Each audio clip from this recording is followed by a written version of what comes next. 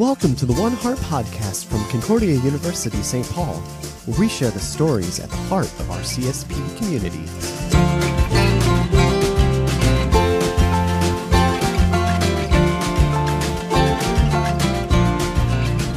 Greetings, listeners, and welcome to the One Heart podcast from Concordia University, St. Paul. I'm your host, Billy Schultz. Today, I'm pleased to bring you an interview with alumnus Matt Eicheldinger. Matt is a dual degree alum from CSP, earning his bachelor's degree in 2009 and his master's degree in 2012. He's an educator turned author who's made a name for himself with his debut book, Matt Sprouts and the Curse of the 10 Broken Toes.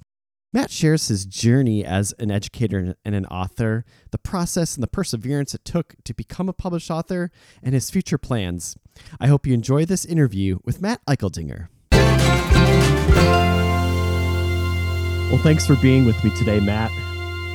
Yeah, no problem. Happy to be here. So let's get to know you a little bit and have you talk about a little bit about your background, starting with how you decided you wanted to be an educator. That's a great question. So I was actually planning all throughout my senior year of high school to be an architect. Like I thought that's what I was going to do. I thought, I was kind of chasing the money. I heard that grade made money and I can draw kind of. So I was like, that seems like a natural path. But right before I was going to pick a college, I was noticing and just thinking about all the times I had been involved as a camp counselor and a soccer coach for elementary school kids. And I was like, I always had fun doing that. Maybe I should become a teacher. And that's really what kind of drove me to pick CSP in the end too. Like I had a track scholarship, which helped, but I really wanted a place where I could really get to know my classmates while I focused on being a teacher.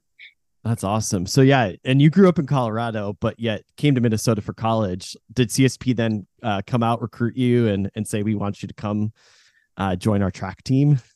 Yeah, I'm from a small mountain town. It's not that small anymore. It's Montrose, Colorado. And at the time, I was getting quite a few recruitment letters, and I got one from Concordia. Had never heard of a Concordia before, and they offered to fly me out just for a visit. And I just fell in love with doing something new. Right, I'd never been in a metropolitan area. I liked the size of the campus and the idea of it being small, kind of where I grew up, like an intimate setting. And so I chose Concordia, and getting out of state too was something I wanted to try. And Minnesota seemed to be a good fit. No, that's awesome. So tell me about your student experience, the different activities you're involved in, how you just immersed yourself in campus life at CSP. Sure.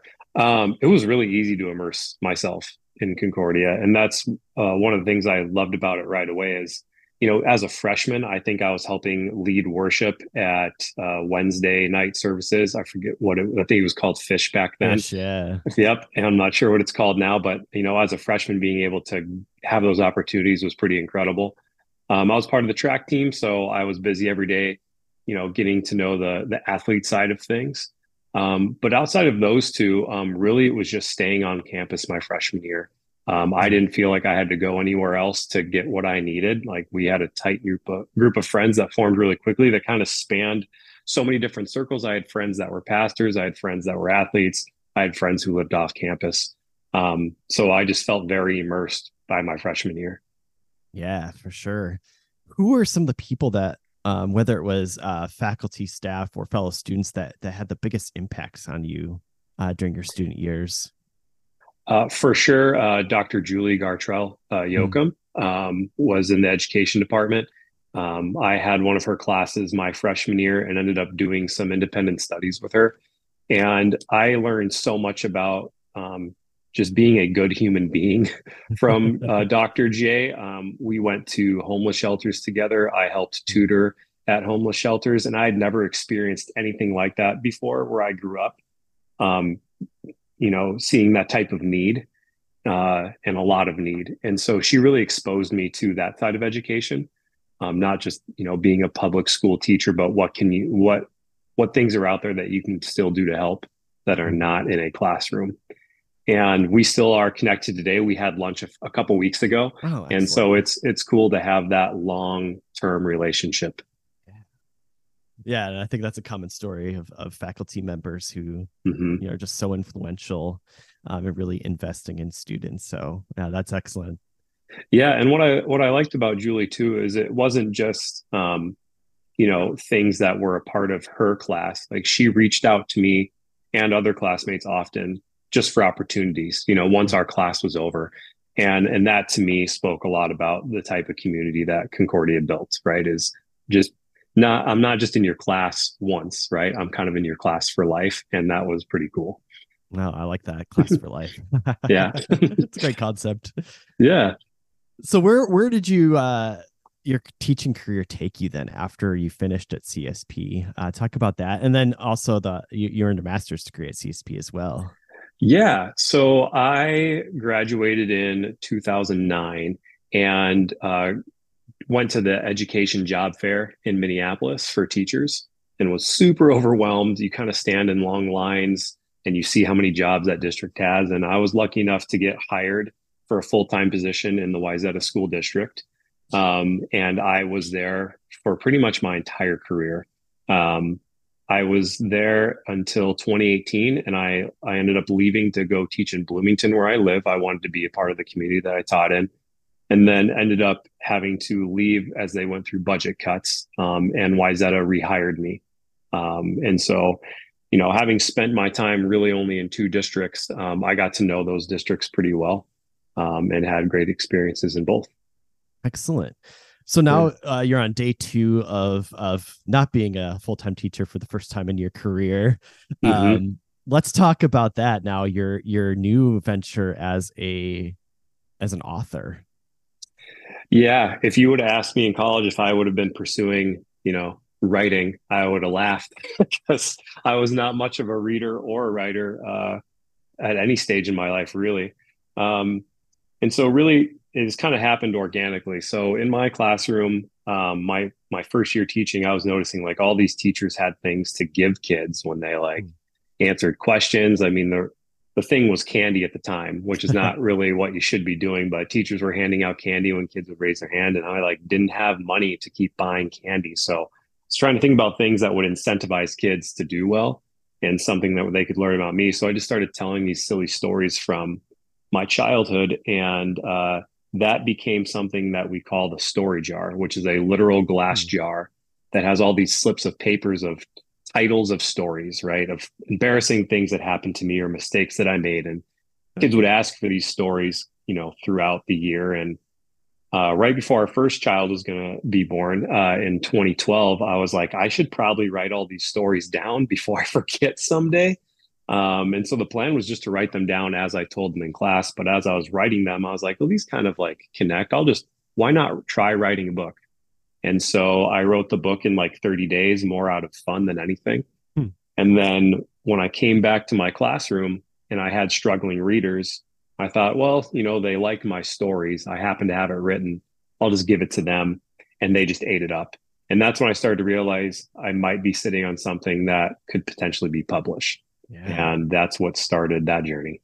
Yeah. So was it always called Matt Sprouts or did that title come along later on?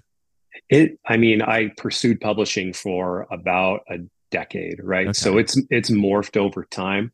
It was originally just called 10 Broken Toes.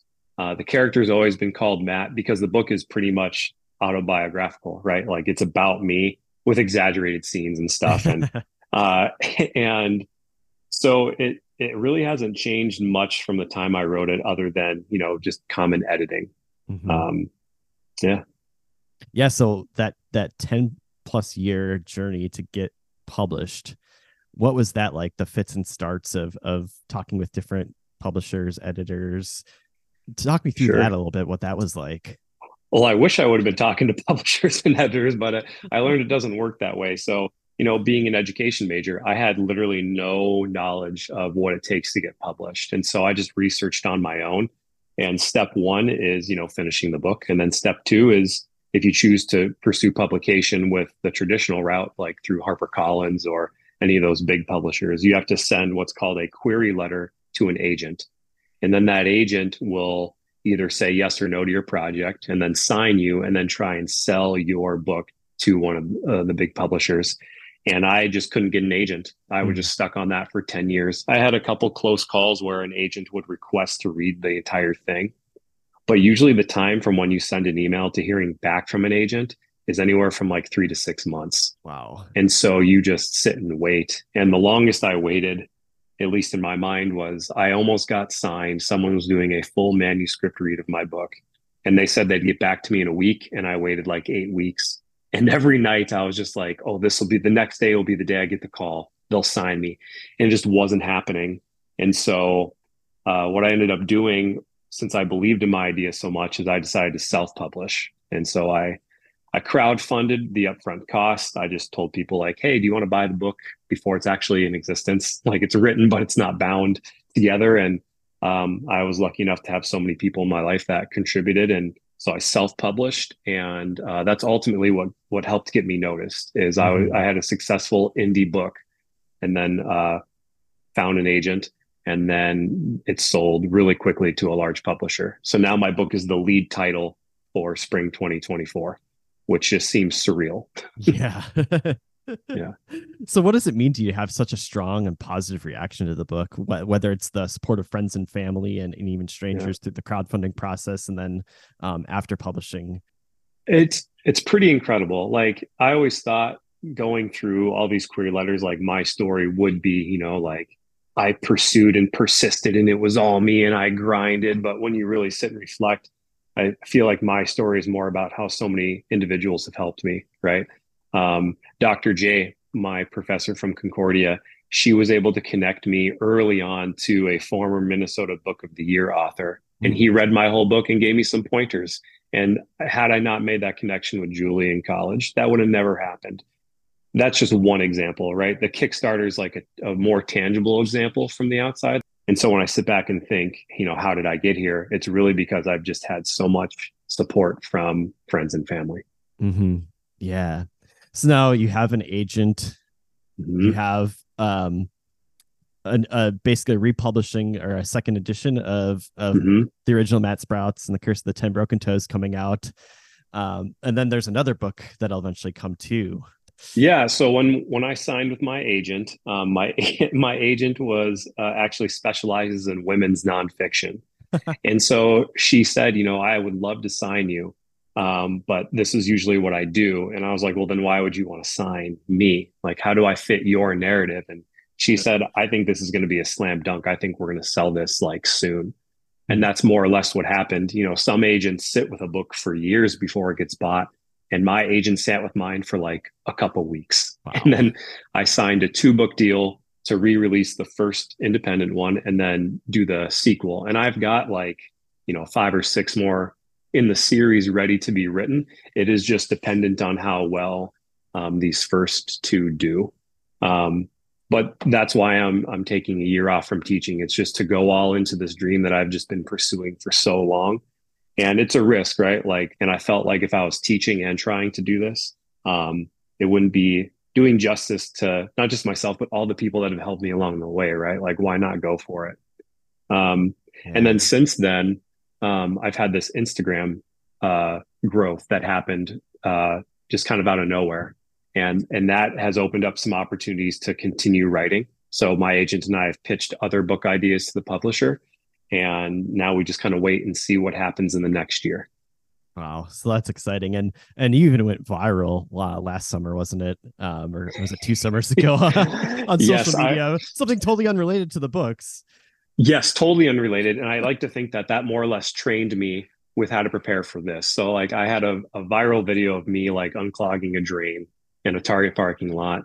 And, I got a lot of publicity from that. I was on, the Minneapolis, Fox 9 News. I had articles written about it, and it was, and like product tossed my way. And it was really overwhelming in that like 3 week span. And then when this Instagram thing happened, all that happened again, but this time I knew how to handle it. And it's created a lot of opportunities too. Like I've been booking public speaking engagements for public schools and companies, and I just never would have thought that anyone would want to hear stories from my teaching career. But I feel like I've found my audience. It's just taken me a really, really long time. Yeah. So what kind of topics are you speaking on with the public speaking angle? Is it kind of just the journey of perseverance, or the power of having people come alongside you in pursuit of your goals? What do you kind of focus on there? It kind of depends on who I'm speaking for.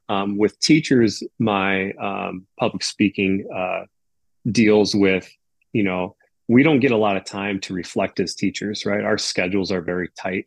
And, having this time off has been interesting to look back on all these stories that I've have saved over my teaching career and see what I've actually been able to accomplish. And Mm. so when I go to speak to teachers, what I really want them to walk away with is to understand what is their innate talent in teaching. Because I think a lot of the time we are just kind of, for the lack of a better term, flying by the seat of our pants, right? It is just busy all the time. And so to be able to help people sit and think about, how have I really impacted students, I think is important. Mm. But my story of persistence, I think, is important too. And I like to share that and embed that with stories as well when I do public speaking. Well, that's fantastic. Yes. Yeah. So this school year, you're focusing on being an author and seeing where that goes. Do you think there are other avenues, other media that you might find yourself involved in, whether it's maybe some sort of animated series or merchandise to go along with the books? Like, do you see other potential avenues there? I mean, yes, one of the problems I have, but maybe it's what has gotten me here today, is I dream really large often. And so, when I first wrote the book when I was 22, I was like, this will be a bestseller. Or like when I signed up for a marathon, I'm like, I'm going to qualify for the Boston Marathon, no problem. And so when I think about my future books, yeah, I think of merchandise. I think of everything that goes with, a potentially really big series. But realistically, what I want is the longevity of my books, and I want them to be impactful for students. And the group, particularly that I want it to be impactful for, is students who are reluctant to read. Mhm. And when I knew that the books were going to do really well is when I had those non-readers telling me things like, "This is like a graphic novel. Like I'm reading it so Hmm. fast," when there's no pictures in it.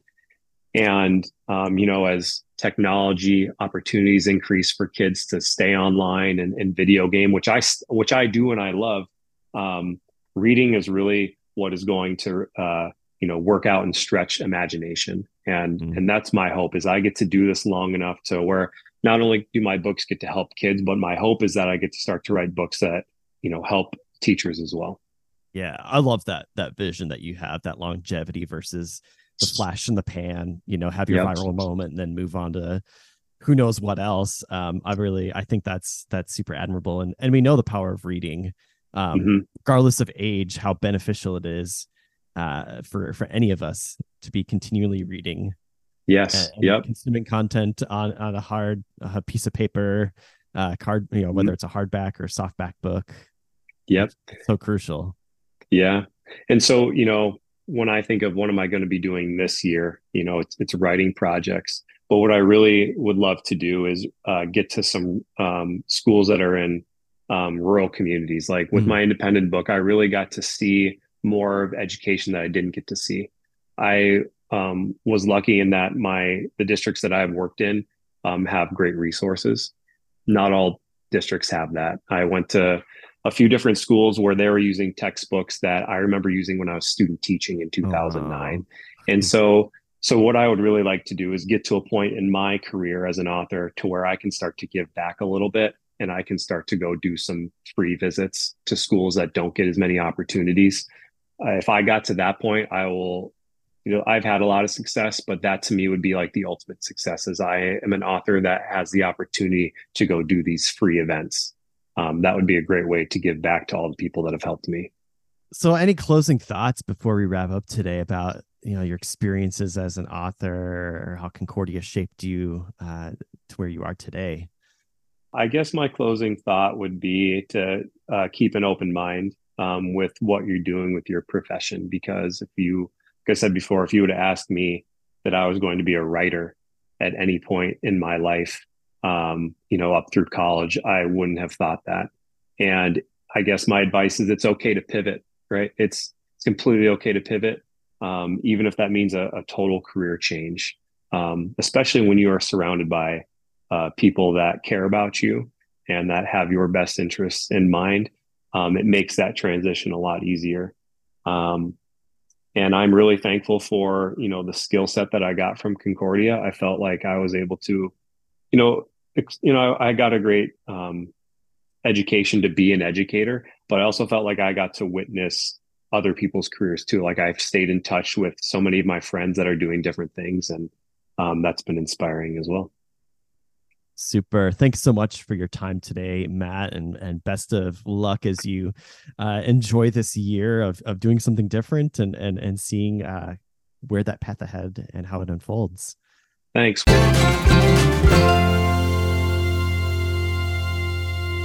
Thank you for listening to the One Heart Podcast.